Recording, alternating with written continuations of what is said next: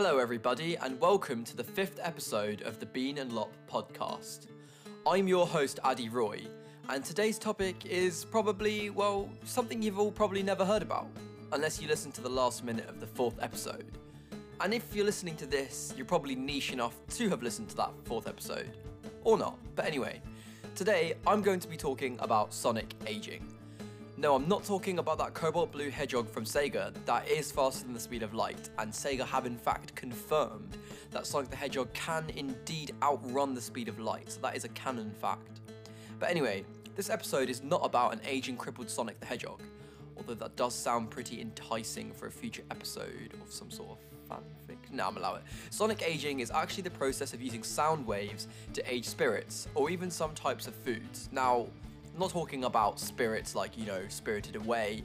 I'm talking about alcohol.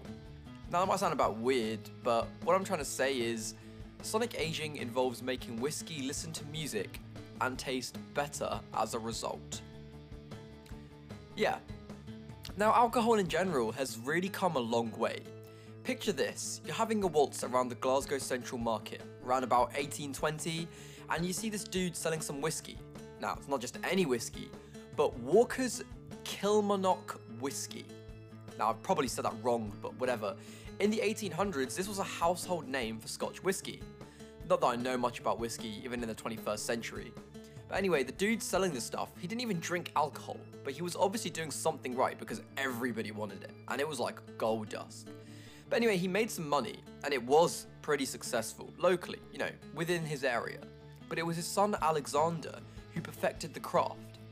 Now, this isn't exactly Alexander the Great, and instead of hypothesizing an advanced military campaign to occupy most of man-occupied civilization, he actually instead learned the delicate art of blending tea.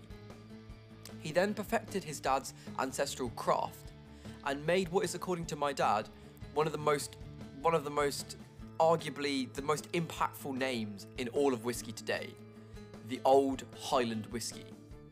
Now, that's not going to ring many bells, at all, in fact. You're probably just like, what is this guy saying? But anyway, it got renamed after its universal success in the market. Renamed to honour Alexander Walker's father. Have you got it yet? I'm talking about Johnnie Walker, Black Label. And even if you have heard of them, well, in 2016, the company sold over 156.6 million litres of Scotch whiskey. Let's put that into context, not that anybody asked, but anyway, to make it sound a little bit more understandable. In 2016, they sold an equivalent amount of Scotch whiskey to the volume of water flowing through the River Thames in London for about 20 minutes, which is actually kind of insane if you consider that's just 1 year, and it's kind of nuts.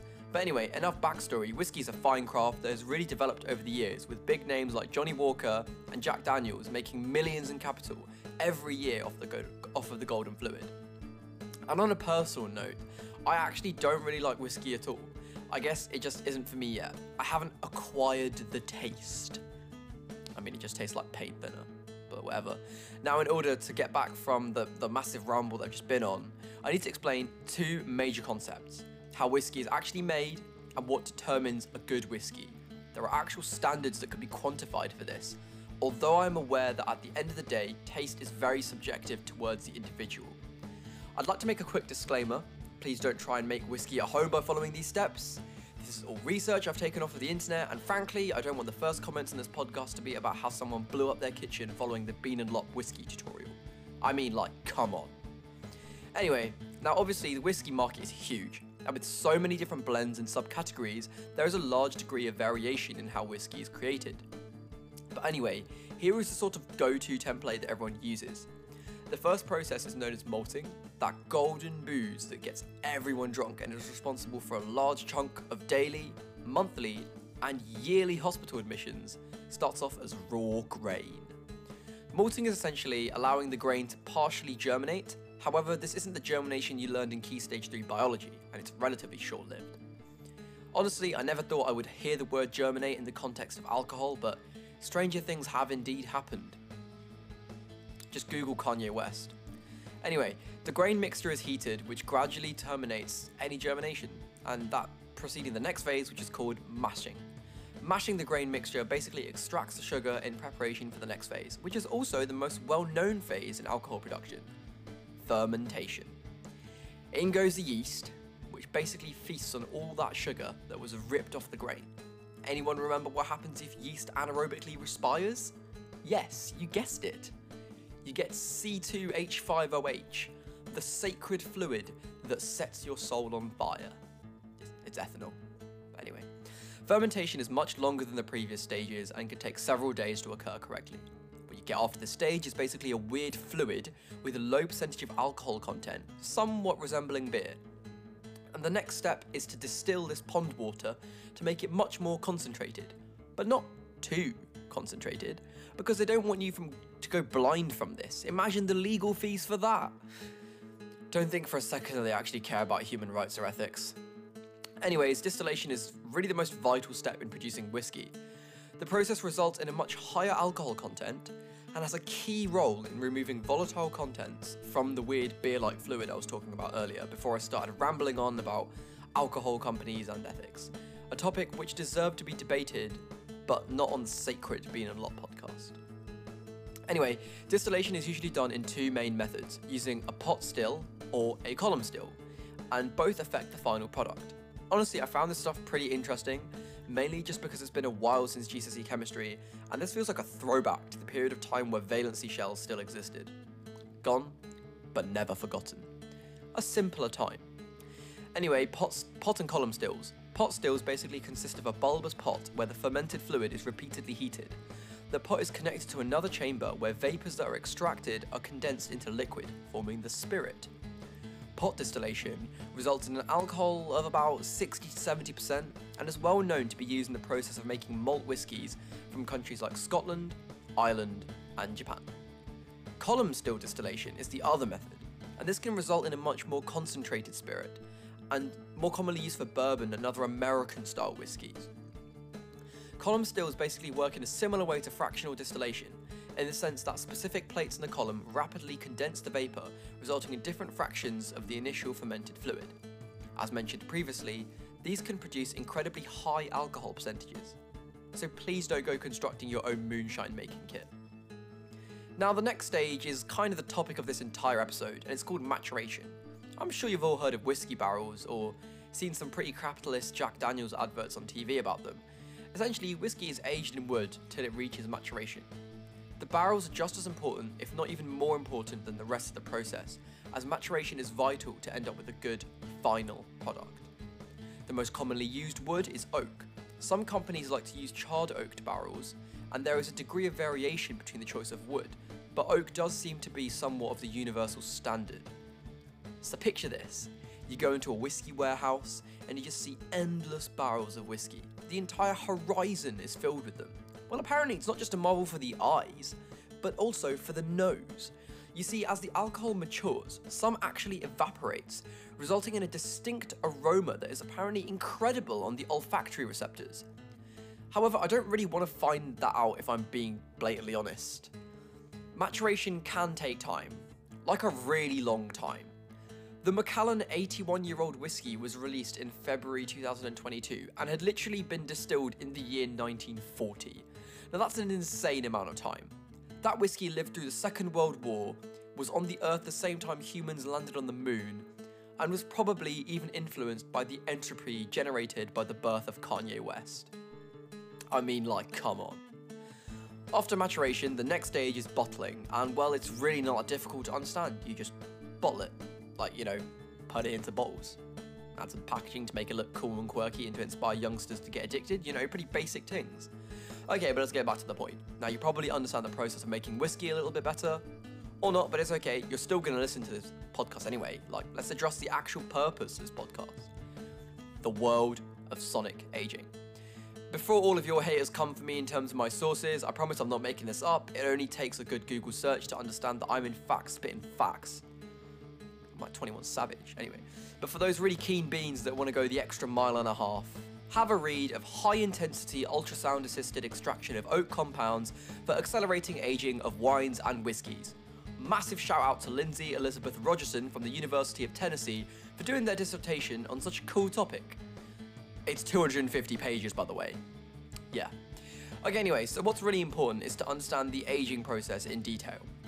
Aging of whiskey, as previously mentioned, is all to do between the reaction of the barrel with the whiskey. Oak normally consists of 3 main insoluble fibres. We've got cellulose, hemicelluloses, and lignins. There are also a small degree of acids, carbohydrates, and phenols present. More on phenols in a bit. I'm going to go off on a mad one now. Don't worry if you get lost, all will be summarised in the end, so you can just zone out and listen to my voice if you wanted. Or you could just go grab a drink and come back. Cellulose is essentially a regular chain structure composed of anhydroglucopyranose bonded by beta-1,4 glycosidic linkages with adjacent hydroxyl groups, resulting in consistent cell wall layers. Hemicelluloses exist within the strong walls created with cellulose and consist of various different sugar components such as pentoses, hexoses, and hexaronic acids. Lignin then acts to further reinforce this structure. Their phenylpropane groups are substituted with hydroxyl and methoxyl groups, which bind to the hemicellulose aspect of the cell wall. Okay, so I'm not going to expect most of you to follow that, but let me summarize. Cellulose is a tough, fibrous material that basically makes a cell wall.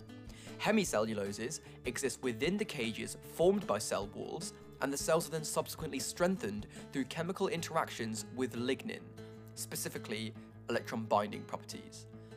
Don't worry about the binding properties, but hopefully that somewhat made sense, and anyway, if it doesn't, you can just read Lindsay's dissertation. I'll leave a link in the description.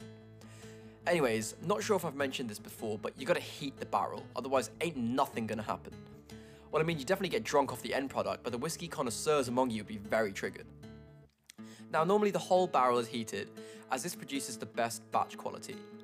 Interestingly, a method using charred or toasted wood chips in a stainless steel barrel has recently been trialled. Most manufacturers are still using the previous old-fashioned oak barrel method, as the end product of the wood chip process is a much cheaper alcohol. Nevertheless, substituting the standard oak barrels with a shiny stainless steel alternative would save a considerable amount of capital, as the barrels would arguably last much longer, if you know what I'm saying.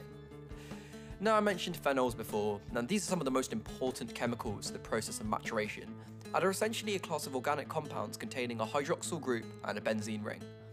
You can think of them as the golden whiskey molecule, even though they probably have little to no effect on the soothing gold colour of the label. In fact, the colour actually comes from the wood of the barrel. It's been shown that there is not a significant difference between the phenolic ratio of extracted whiskey from the charred chip versus the toasted chip model. However, obviously, there's like a huge difference between oak versus steel barrel-made whiskey. So it will be interesting to see how the industry changes in the coming years, with even more advances in technology and more of an emphasis on sustainability. But like, let's be honest, sustainability, like, what business actually cares about that? Anyway, okay, let's finally talk about how sound, the entire kind of point of this episode, actually comes into this whole ball game. So like, what is sound? Well, essentially, we can identify this in the context of this episode as vibration. We don't care about the lyrics in this context at all. It's purely for the propagation of the wood to whiskey interaction. Although, I would 100% support a study trying to link the connection between the quality of a whiskey if sicko mode was played on repeat for the 10 plus years of the aging process. Now, whilst playing Travis Scott and Drake on repeat may not pay off as much, like, you know, in terms of providing the finest gold fluid known to man, sonication is indeed a process that will. Sonication is also known as ultrasound. Now, being a medical student, I know all about ultrasound, or at least I hope I do, and you probably hope I do as well. Anyway, now you would have probably heard about ultrasound scans, you know, checking for babies, or maybe even echocardiograms, checking for valvular abnormalities in the heart. These both use a form of ultrasound known as low intensity. High intensity is instead used as a sort of catalyst to speed up reactions.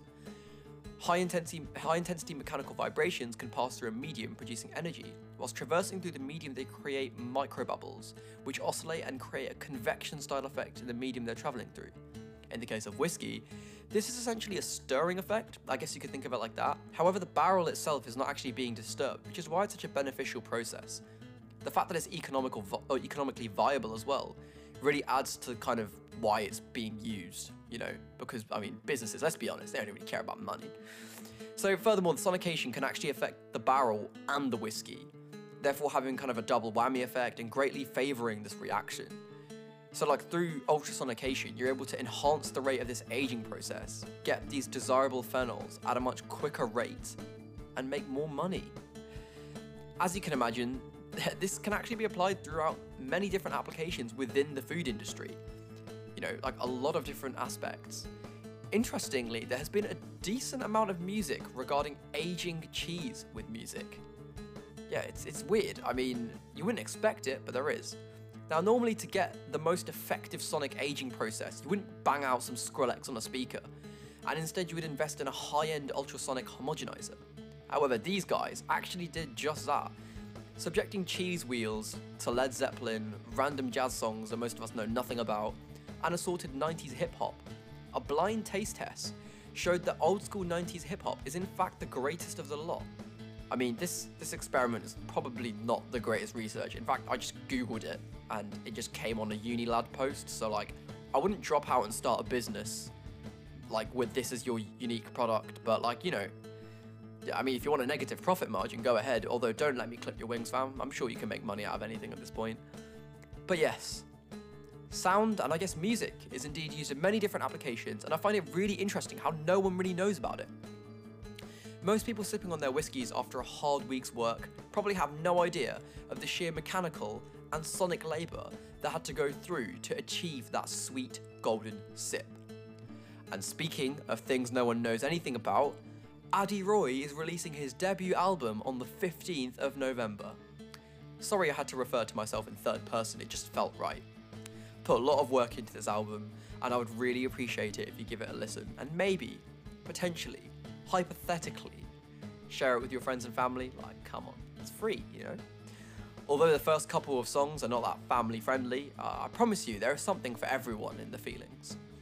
But anyway, thank you so much for listening. I really hope you enjoyed learning about how sound can help age whiskey, because let's face it, you'd probably never hear about it from anyone else. I think the next episode will probably be about mirrors, but I'm not too sure. But please do check out the album. Remember, this is only the beginning.